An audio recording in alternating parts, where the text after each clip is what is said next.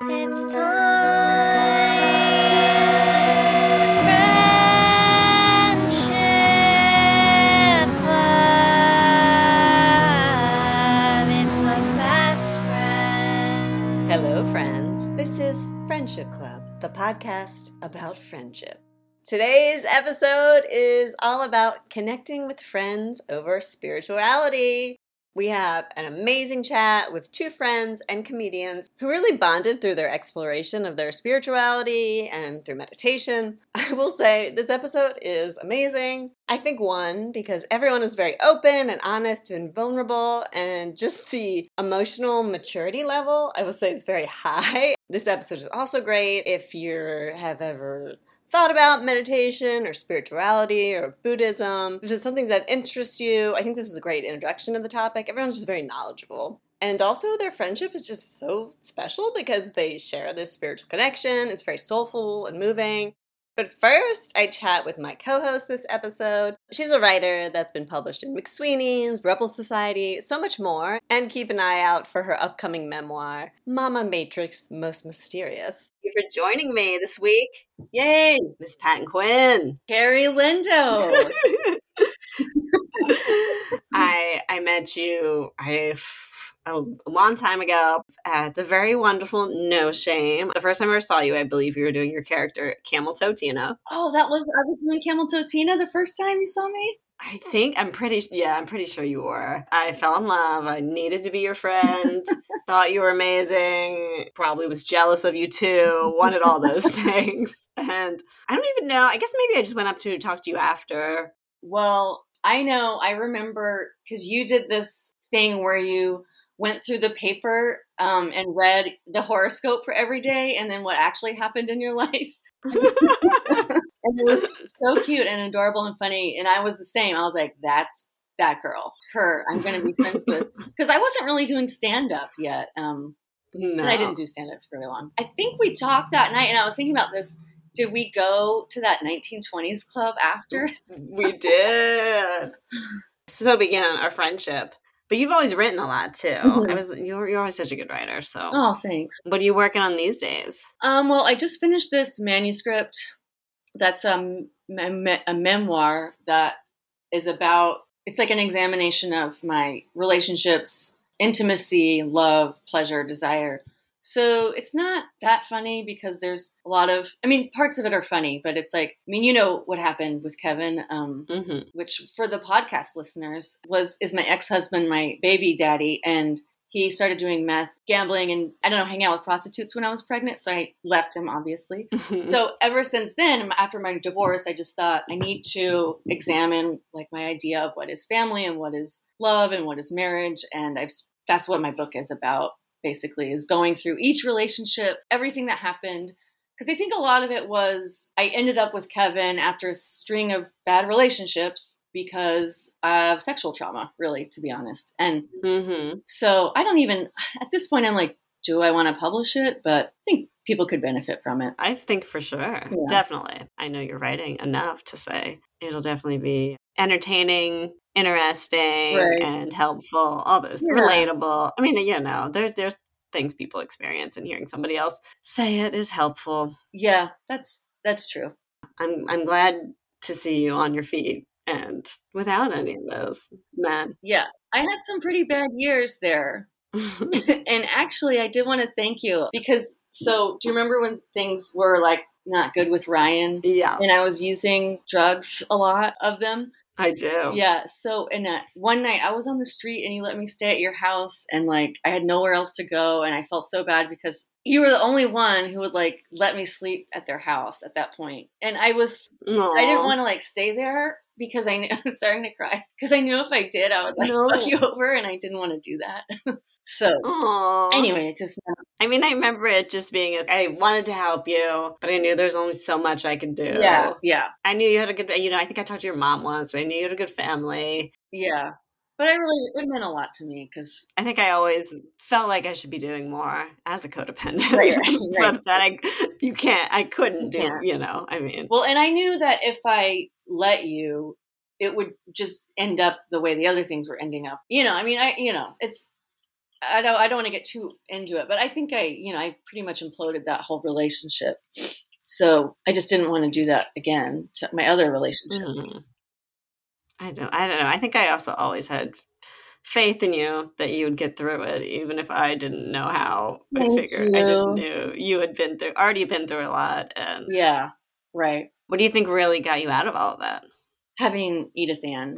I mean, I was out of it when I was with Kevin. Like I was sort of maintaining. Yeah. It wasn't like when I was before. I wasn't living like an addict lifestyle, but I was in an abusive relationship. So it was still really just toxic, unhealthy dynamic in my life. And so yeah, having my kid basically just saved my life. And I'm glad, Kevin. I'm actually glad that he did that because it would just I could do it on my own. Now I'm not weighed down by other people, and I really needed like the space to figure out like what I wanted in a partner. Yeah. I'm very proud of you. Thank you. Edith Ann is a great little kid. She's great. This is, I feel like, a good segue, though, because we're going to be talking to two comedians about their friendship and their connection over meditation. So let's talk about your history with meditation and spirituality in general. So I've been, I guess, man, this should be my next book because I have a lot to say, I have a lot to say about it. I think for me, art has always been my spirituality. Whether, it's visual art or doing comedy or writing, it's just always, I just feel like a connection to my true self or to the source. Then, with my mental health stuff and having manic tendencies, I felt mystical stuff during those times. And and so I think that there's a lot of people who are like, I don't get it. Like, I don't understand what that feels like. And I'm like, it's part of, I get it. I don't know. I can't explain it. It's something that just comes to me. It's not something I really worked at, that feeling of like oneness or just, Then I guess I started doing yoga, and that's what really was my first practice, meditation. But to be honest, meditation is hard for me because it's triggering just because of stillness and being trapped is for sexual abuse survivors. Really, it's hard for us. And I think, no, it's really interesting. Yeah, and I think some people want to fight it, and that's great for them, and learn how to meditate and be still and like conquer it that way. But for me, it's just the path of least resistance. For me, is finding a meditative quality in everything that I do. Yeah, whether it's my parenting or washing the dishes. I mean, I try to find ways to be mindful maybe isn't the right word, but just make life a practice or a creative act. And I think I have one more. Oh, yeah. But now that I've gotten on the correct medication, I will say that sitting meditation is now a little easier. How often would you try to do sitting meditation? I really go in spurts with it. So I'll do it. But usually when I do it, it's a guided one, and I'll do like a metta meditation, which is like a loving kindness meditation. Ooh. So it's you imagine someone that you love, like my daughter, and then you're send love to her, and then you imagine, you think about someone in your life that this is an acquaintance, like the cashier that you see every day or whatever. You think about them and send them love, and then you think about people that you hate. Like I did it for Mitch McConnell once. So it's just like it's like compassion meditation rather than watch your breath. Yeah. I want to try that. I haven't really. I mean, I feel like I've done like yoga or like some guided yoga hybrid meditation type thing, or like apps. I've done a little bit. Right. Say the name of it again. I want to try it. Metta. And there's actually a couple. I listened to a few Buddhist podcasts. One of them is Tara Brach, and then another is Joan Halifax. She has some guided metta meditations online that like on YouTube that are pretty good. Mm-hmm.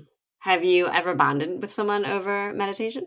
Or here's a different question. Do you have any specific memory of a time you were meditating and it felt really great after? Kind of combining those questions, though, I do remember when I did the yoga teacher training, I don't know what they call it, eye contact meditation. Oh, I have heard of that. I've had friends, like couple therapists, tell them to do it. Yeah, you sit and you do, eye contact, gazing into each other's eyes. I just did it with a friend of mine that I was doing yoga teacher training with Yeah. for like 5 minutes. It was really powerful. Wow. I mean, it always sounds like really intense. Something I'd love and be uncomfortable by. It's so uncomfortable. Yeah, 5 minutes is so long. I do have a little group I do since the pandemic I started doing yoga with, and we teach each other yoga in the park. Ooh. And it's my friend Danny. You should move back here. I know. She's in a band I really like. I'll stay out late for their band. And Justin, and they just do yoga too. And so because the yoga studios were closed, so like, let's just go to the park and stay 6 feet away from each other. Yeah. I mean, I feel like a lot of friendship activities moved to the park, like, because they had to. And now we're like, don't really want to go back to yoga in the classroom. We kind of like form this deep bond that makes the classroom yoga feel so cold and competitive. Yeah.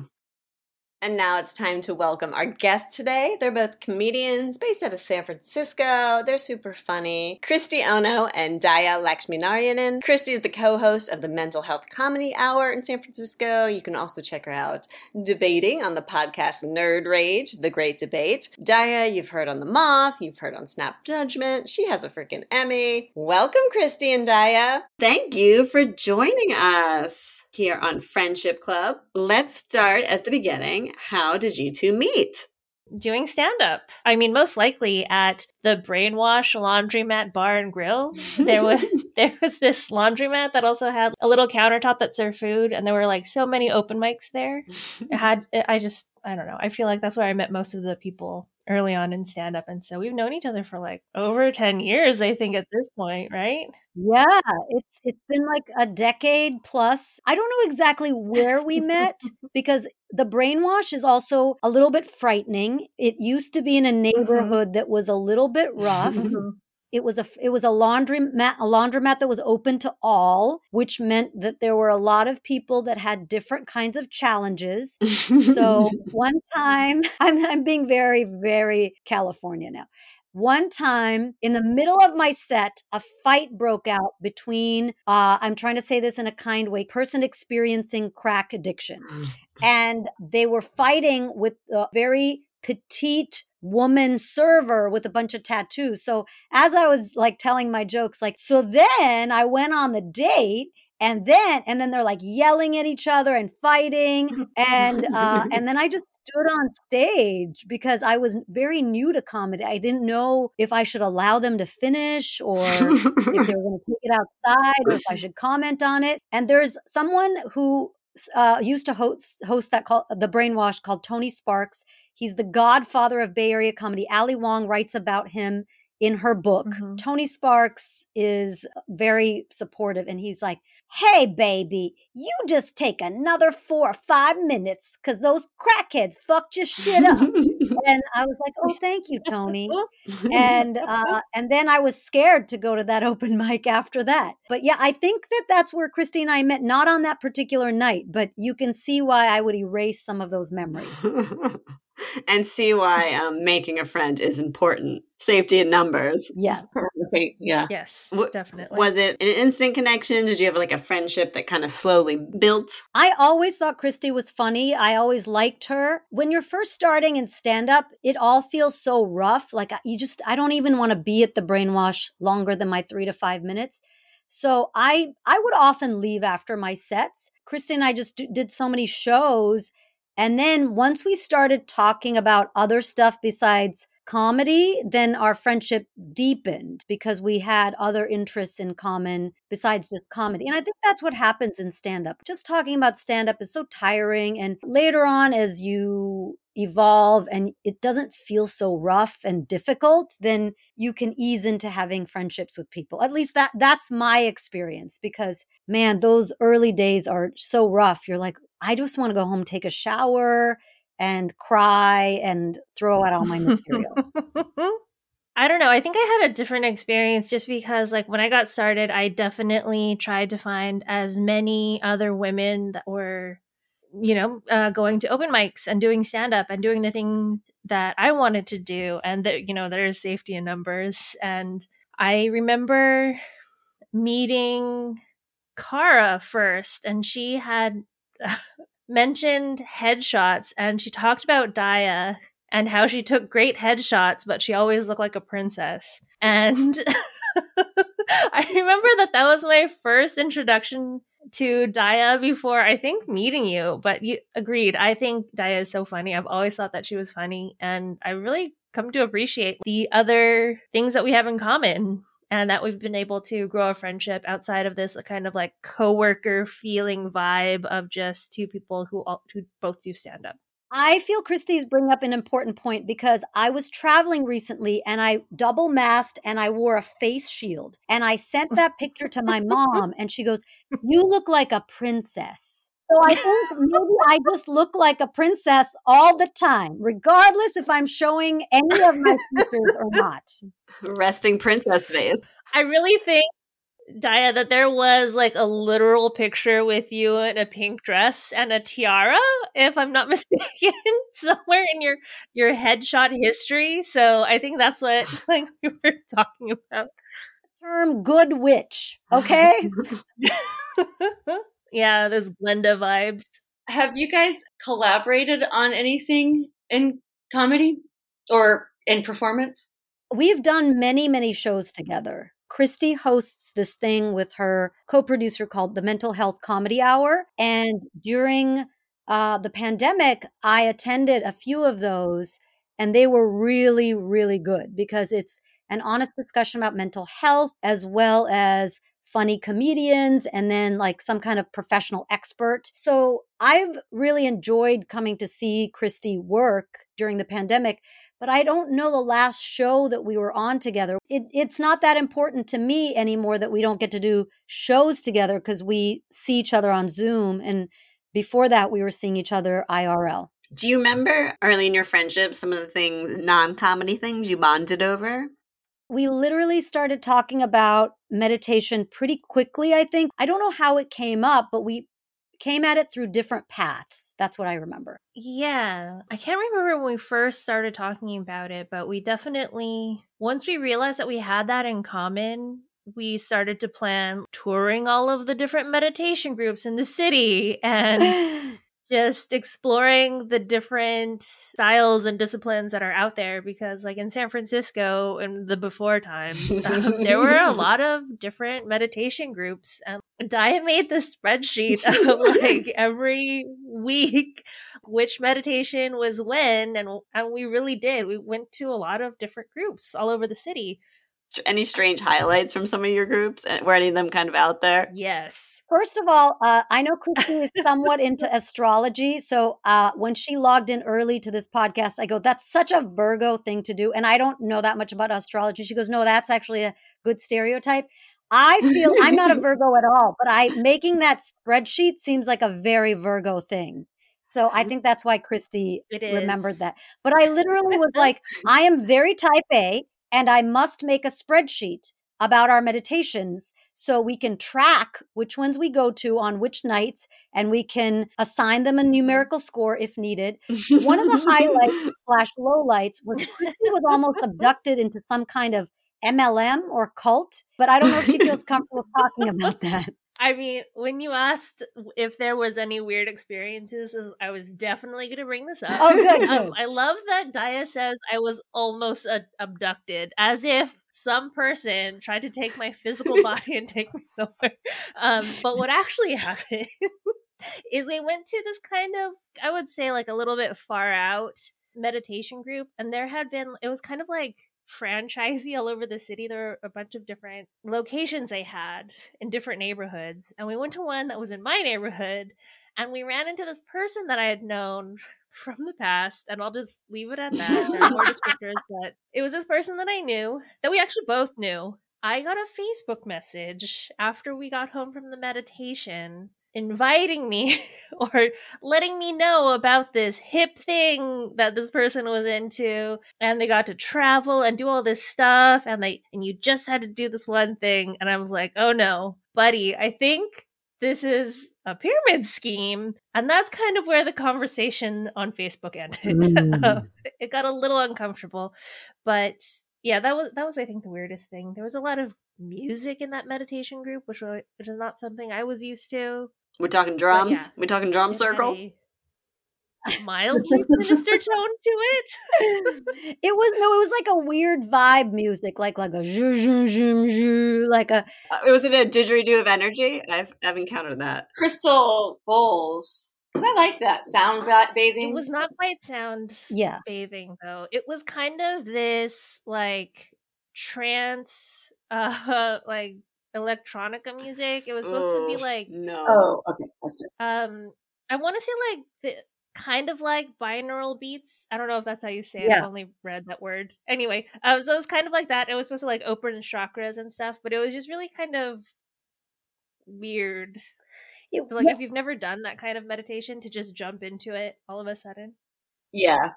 And there were like some kind of like elements to it that seemed ritualized in a way that it was like a little off-putting. Like, one person recommended that you do a complete cleansing of all your walls. And do you remember this? Like wipe down your walls and then the meditation will be better or something. I'm like, what is this? This is not even meditation. This is some kind of task rabbiting myself. And I didn't like it. It was, and also to Christy's credit, she's always been the nicer one in our friendship, I believe. Like people are more drawn to her. I still carry the same energy of I need to leave this open mic and go home and shower. So I think that's why she was approached for this scheme and not me. I just have an abduct me face, I guess. We got a princess face and an abduct me face. That's pretty accurate. Yes. Actually, yeah. What were some of the highlights of the groups you went to?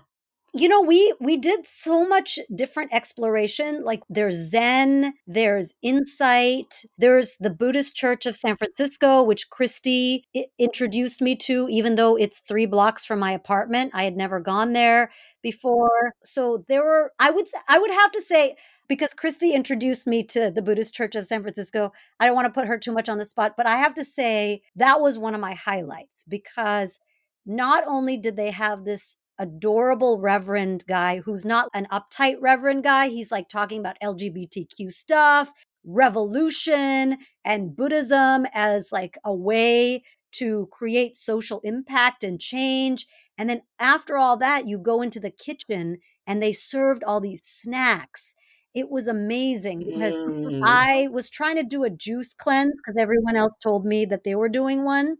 And I'm very susceptible to that kind of health pressure. But then as soon as these snacks were out, I decided to break the juice cleanse. And there were like rice crackers and mochi things and all you can drink tea and nobody cared, like orange, like you could just eat as many snacks as you wanted to while talking about Buddhism. And it was very inviting. So I like that a lot. You're speaking my language. You know what? They could have abducted me but they're not like that. They're very open and they're caring and compassionate and sweet. But if someone wanted to, they would just have to put food in front of me and then I would be susceptible.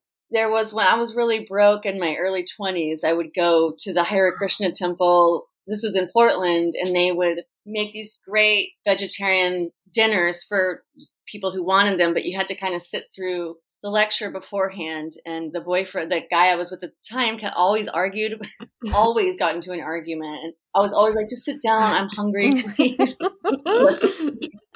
This sounds like a timeshare for God. Like, it's like God doesn't want to keep you from eating.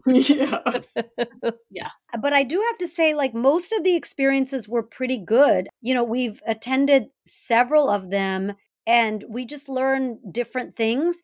But mostly we settled into kind of a routine where we would just pick a day that we were free and then we would find a meditation that corresponded with our schedule. And we eliminated the ones that weren't our favorites. and we would go to the ones that were good. And sometimes, every once in a while, we'd wander into one that was a little bit too not to our liking. Like there's one, I'm exaggerating, but one of them was like, what is the statistics of the Buddhist experience? And I'm a programmer, and I'd like to understand. And I was like, calm down, like you're too much. And I think we walked out of that meditation. Like we rage quit a Buddhist meditation. I just want to say what a great friendship to meet a friend and to have someone to explore not just something new, but something new that's spiritual, which can be vulnerable to get into something with. And I think a lot of people are interested in, but then don't pursue. Just commenting that's a beautiful thing you two share. I think also I have to give a lot of credit to Christy. Christy is a very open person. And despite being a Virgo, I find her judgmentally free. So she is judgmental about things like we have to be on time or we have to keep the space clean or whatever Virgos do. But in terms of human foibles, sharing things that are difficult or painful or confusing, which you have to do in any kind of spiritual practice, Christy's pretty open to hearing whatever. If I'm like, hey, I want to have more snacks at the Buddhist church, she's not going to be embarrassed and bitch me. Or if I'm like, I can't stand these people, let's go. She'd be like, okay, yeah, I support that decision, but let's talk about what it means to have aversion towards others. And I'm like, yeah, that's a good practice right there. I do think that Christy is open-minded in that sense and easy to have a spiritual friendship with. Oh, that's so sweet, Daya. So flattering. She's really painting a much more, I don't know, generous picture of me. Which any good friend should do. I know. She's making me look real good. I think it is a very special friendship that we have because, I'm just going to out her. Like, Daya's a Pisces, and she is actually a very deeply spiritual person. And it is a very vulnerable thing to share with somebody. And so we each had our own backgrounds and experiences, our various spiritual practices, and we happened to just connect on meditation. And it has been so helpful. Especially during the pandemic, we've really been able to connect regularly with each other through the spiritual practice. And I know that I've found it to be a really good foundation through a pretty wild time. Yes. It's nice to know that it translates over like the internet. Yeah. Also, too, I wanted to comment that, and especially in the comedy world, it's not easy to make friends that's not based on drinking. I know that when I used to do a lot more, I don't do comedy anymore. I just mostly write. But when I was in that community, it just seemed to be centered around drinking, which is fun, but it's not spiritual. It's not as bonding as like something that like this. And this will like really carry a friendship. Yeah. I am not, I have to say, I have had alcohol in the past and maybe, once a year I'll have some alcohol, but I'm not really a drinker. I did leave a lot of mics and shows and things early because it just was not my thing. For some people, it's performance enhancing. But for me, if I'm delayed by 10 seconds, my set will fall apart. I really went hard into drinking early in stand-up and had a great time. Also got into so much trouble that I quit drinking. I quit doing all of that kind of stuff.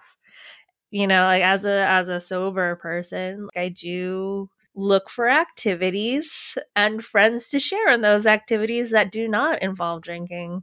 And so it was also like serendipitous to connect with Daya over meditation because like, hey, we're both trying to be better people.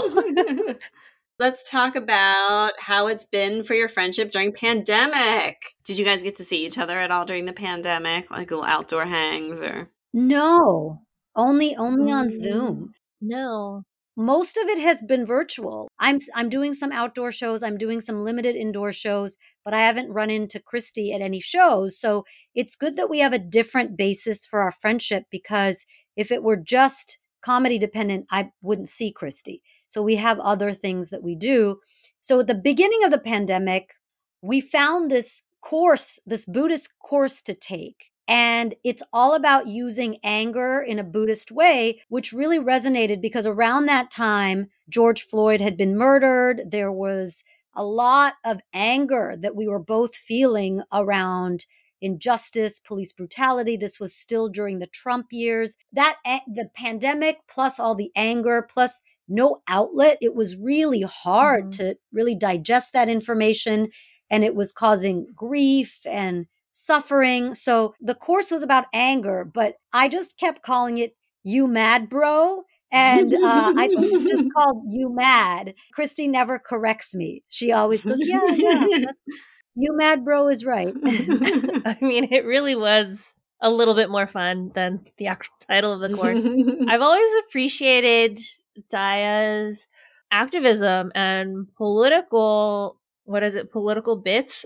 That sounds so crazy. But she's able to use humor and align it with her beliefs and values and politics in such a fun way. And so it was nice to be able to get a little bit more insight and in a Buddhist and meditation framework to be able to talk about these things. Not that I would be scared of talking about these things with Daya, but it was really helpful to have the structure and for us to have planned to meet. I think we were meeting weekly at that point. And it's nice to kind of have homework. You know, we were all locked inside and could not leave, had nothing to do. It was nice to have something to focus on. And I really got a lot out of it too. I think about so many of the Dharma talks and the discussion questions from that course. Who did the course? It was a series of Buddhist practitioners, like LGBTQ practitioners, BIPOC practitioners. So one of the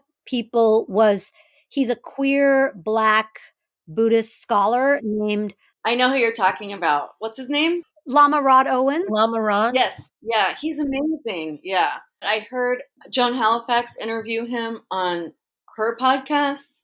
Wow. I think it was on hers. But anyway, it was a beautiful talk. And everything he said, I was like, yes, yes, yes. And he talked a lot about trauma, which is it just is so important.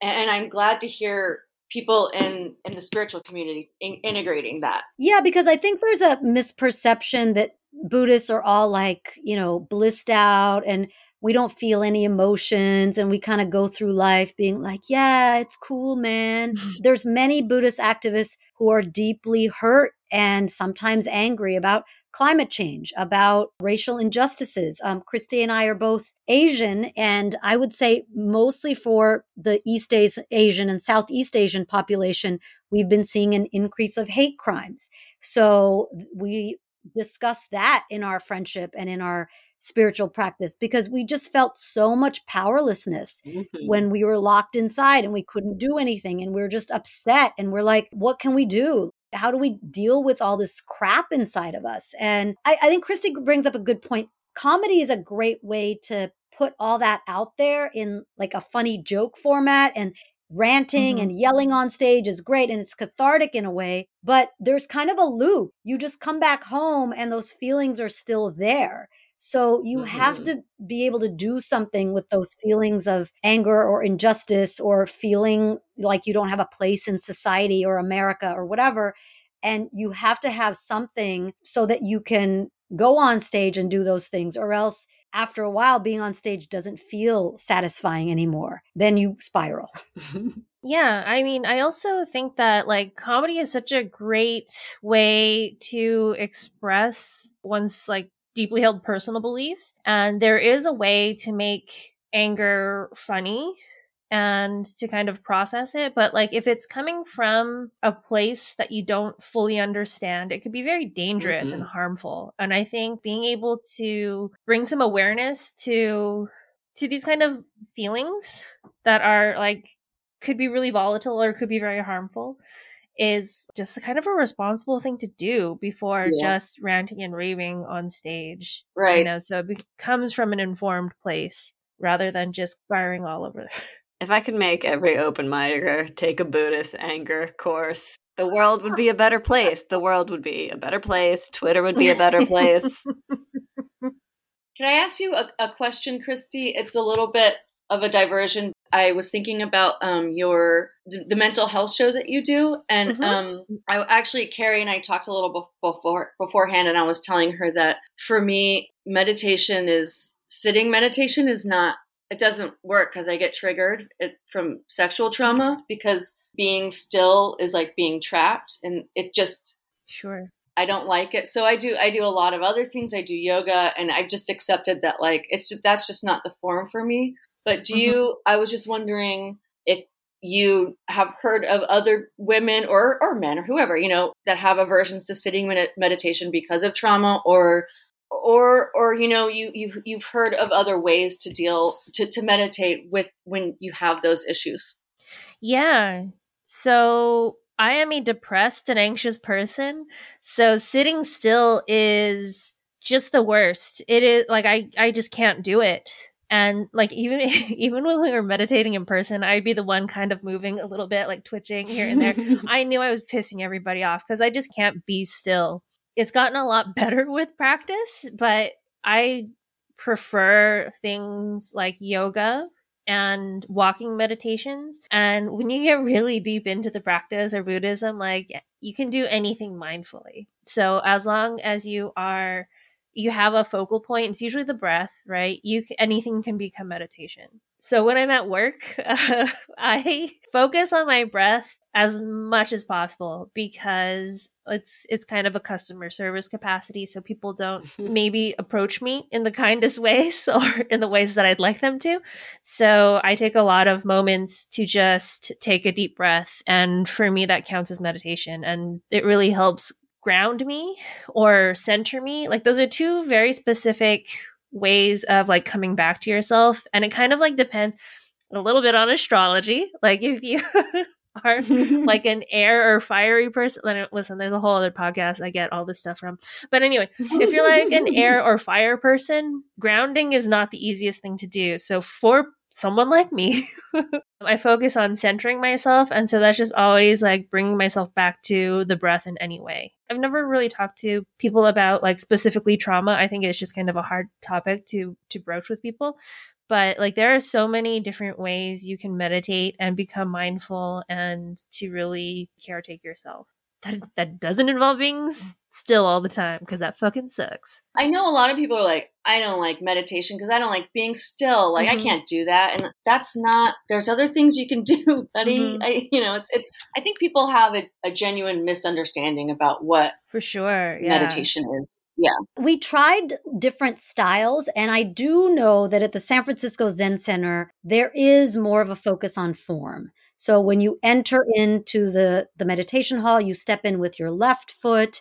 You don't cross the altar. You go around either clockwise or counterclockwise. I can't remember. And then when you sit, there's a special way of sitting. Form is important. Back in the day in Zen practice, the people, the masters would come by and like hit you with a bamboo stick if you weren't like holding your posture right. But we live in Northern California, so most of the retreats that I've been to, there are people from all aspects. And so it's very ableist to force people to sit. So the meditation instructors that I've sat with, they're like, look, if you have back pain, if you can't sit, you can sit in a chair. You can use as many cushions as you want. If you need to lie down, but put your legs up so you don't fall asleep.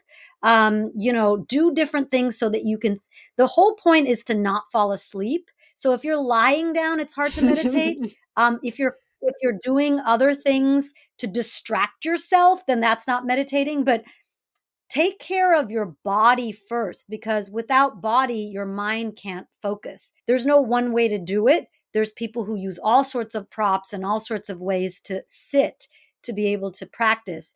And the other way of thinking of it is to really be compassionate with oneself, to be like, this is my body protecting me from trauma that I have experienced in the past. My body is being kind to me and looking out for me right now. So thank you. And to be really compassionate with yourself rather than I'm not doing it right, or this is not the right way, just to kind of like, oh, this is anxiety coming up. this is twitching. Or what does twitching feel like? Oh, what if I sat with this twitching for a while? At some point, you might have to pull back and be like, okay, at this point, my heart is racing. I can't breathe. I have to take a break. And then it's completely okay in the meditations I've done to stand up for a while, to stand up with your eyes closed. So there's all sorts of ways that you can modify meditation, but the goal is, are you avoiding something like yourself or your thoughts? Or is it real discomfort, and be compassionate and adjust? Yeah, that's great. I like that. I wanted to ask, was it self-paced, or was it recordings, or was it something live that you would have to do? Yeah, it was self-paced, and I think there were readings and questions. So we would watch it and then plan to meet and then do the readings and then the discussions and stuff like that. Do both of you or either of you remember one aspect or maybe question or homework that you struggled with?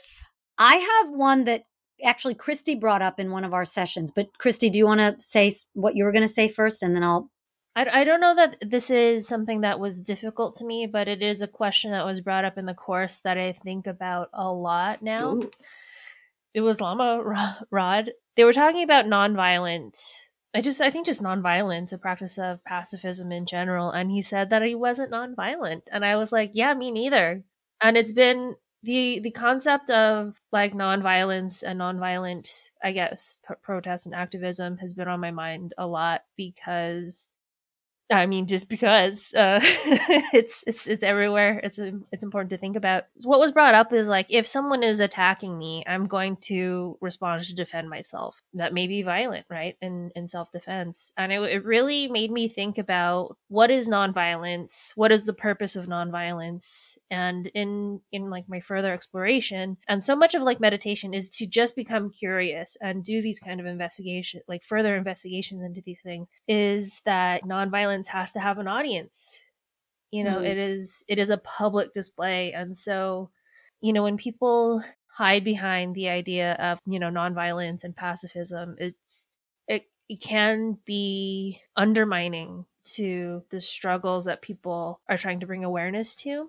And that's as far as I've gotten in my research so far. No. It stayed with me after the course. I still have a lot of thinking and research and personal investigation to do around that. I think it's something on a lot of people's minds too, with everything over the past, year and a half, is that topic about nonviolence. And Yeah, I wanted to add to that, because Christy and I talked about this subject a lot. Our meditations are, sometimes we listen to a talk, sometimes we do a lecture, sometimes we do homework or reading, and then we sit. We sit on Zoom and it's kind of quiet, and sometimes it's good, sometimes it's, I feel discombobulated, but we continue to sit. We did have to sit with this, which was around defending yourself, fighting back. And one of the questions that came up was, if someone is attacking your child or your mom or an elder or senior, and you push them so that you're neutralizing the harm they're creating,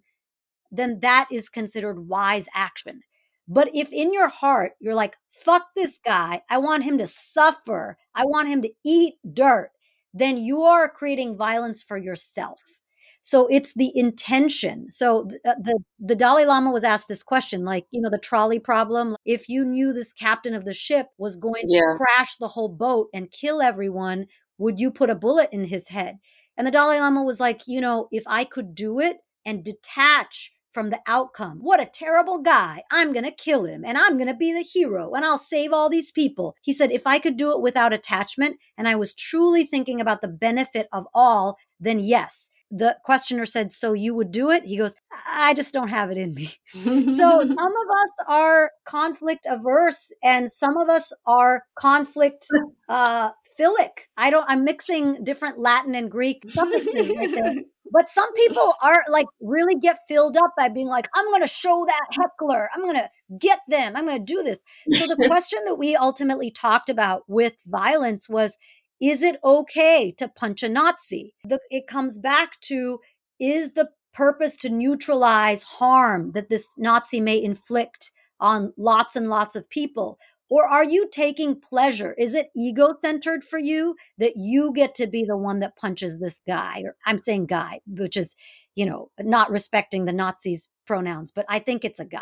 So, but as Buddhists, if our goal is the liberation of all beings, if we wish that all beings are happy, all beings are free of suffering, in the Buddhist path is really, we hope that this person is free from suffering, because the suffering is causing this person to be a Nazi. The suffering is causing this person to inflict suffering on others. So is punching going to decrease that suffering or increase that person's Nazism? If you killed them, it would finish the suffering. But if you punched them, it would probably increase the suffering. Right. And then would the killing inflict suffering on their family? Would the killing inflict suffering on you because you would be carrying the fact that you took a human life? You would go to jail, and then your parents would be sad. And then that club you were supposed to headline, you're going to have to call and say you can't come. Then they have to refund tickets. You're creating a cycle of suffering.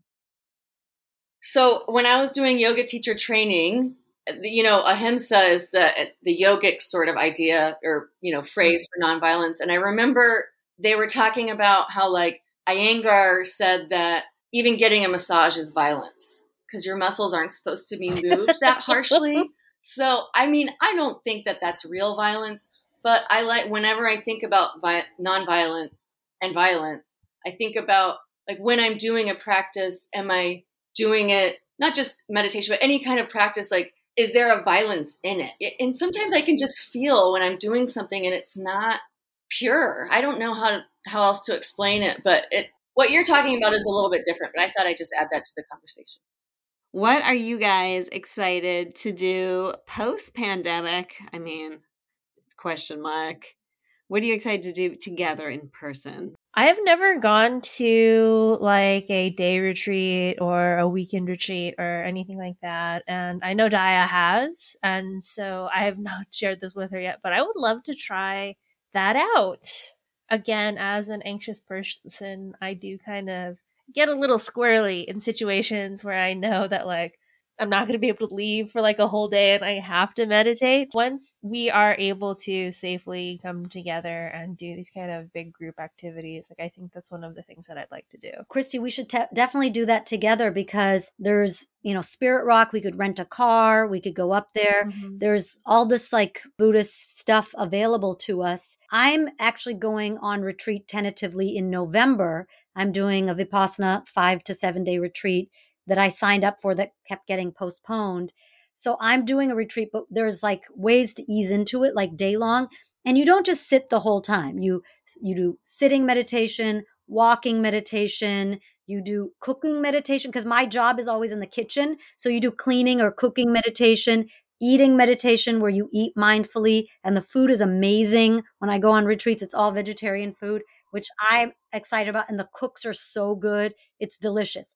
I really do miss sitting with a group. And in Buddhism, it's called Sangha. And so sometimes what happens in Western spirituality is people are like, I go to my therapist, I sit in my room, I meditate, I do all these things on my own. It's very me. But how it is in the East is people serve meals to each other, or they sit in a group, or they meet small groups with their teachers. Or if the monks come by, people fill their bowls with food.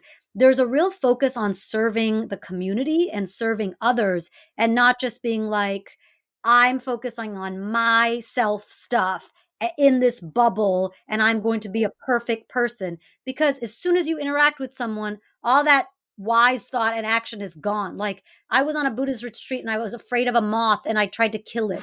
I mean, you can't just escape from being a human being. So, it's you have to have the group. You have to interact with people. You have to have conflict. And then from that, you learn how to be a better person on this path. And I do want to say, Christy and I did attempt to have a Buddhist podcast and we tried it and we had a live taping. And this woman ran in the middle of the podcast and started screaming. And then she left and there was this cloud of cannabis that we just all smelled through the whole place that we were doing this meditation. And then I think Christy and I rang our bell and it was like ding. And then we're like, let's sit with that person's aversion. Because she was like, this sucks. You're all terrible people. And like it was the opposite of what we were trying to do. We could potentially bring that back at some point, Christy. Yes. Yeah, we had someone who hated everything yell. For anyone listening to this who is intrigued by these ideas, who wants to get into meditation, what's a good resource, maybe podcast or book or anything? If anyone, I mean, I'm pushing it a little bit, but if people ask you for money for Buddhism, you should try to say no to that, because one of the purposes of Buddhism is like there's this idea called generosity, which is dana. And so generosity is giving, and you can give through service, you can give through money, but basically Dharma Seed, DHARMASEED, contains all of these talks by all these Buddhist practitioners, and they're completely free to the public. So Buddhism doesn't mean you have to pay, like, I just paid $12,000 for this elite Jerry Seinfeld Buddhist retreat. Like, you don't have to do the thing that costs so much money just because celebrities are talking about it. It's very accessible. If you want to start there, that's the freest thing you can do. There's groups that meet on Zoom and Facebook Live. So if you just Google Insight Meditation, there's Insight Meditation centers all over, and there's meditation groups that meet. But in terms of books, I would say Jack Kornfield has written some amazing books. The Dalai Lama has written some amazing books about neuroscience as well as Buddhism, about practice. But try to get the free stuff, because it shouldn't be like joining a cult where you have to pay a lot of money. This is information that's available freely to all people, because the goal of Buddhists is that all people be free of their suffering. So if you're getting into debt, that's not suffering. That's not freedom from suffering. Would say don't pay money. If people are trying to like hustle you for money around this kind of stuff, like don't do it. But yeah, I would agree with Daya. Dharma Seed is a great resource. They have decades of talks and meditations available for free on their website. I'm a big fan of Tara Brach. She has a free podcast. She also approaches it from like a psychological standpoint, which is sometimes more accessible for me when I don't feel particularly spiritual. I can listen to a psychologist talk about how this is going to be good for me anyway. I also like The Tricycle. It is an online publication, but it is behind a paywall. But you can get 3 free articles if you're sneaky about it. And don't forget Free Tibet, because that's the most important part of Buddhism. May all things be free, including the people of Tibet. Right. I listen to Tara Brach sometimes too. I love her. I don't always like his podcast.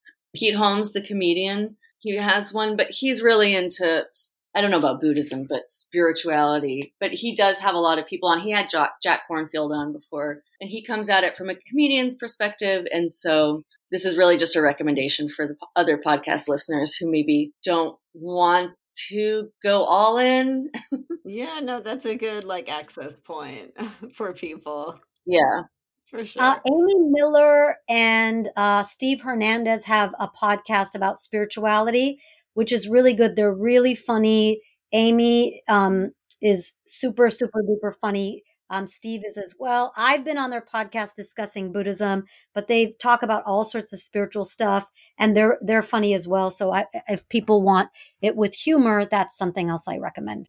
That's great. Well, thank you guys so much for being on the podcast. That was so good. Thank you. Yeah, thanks. I'm inspired. I'm going to explore more.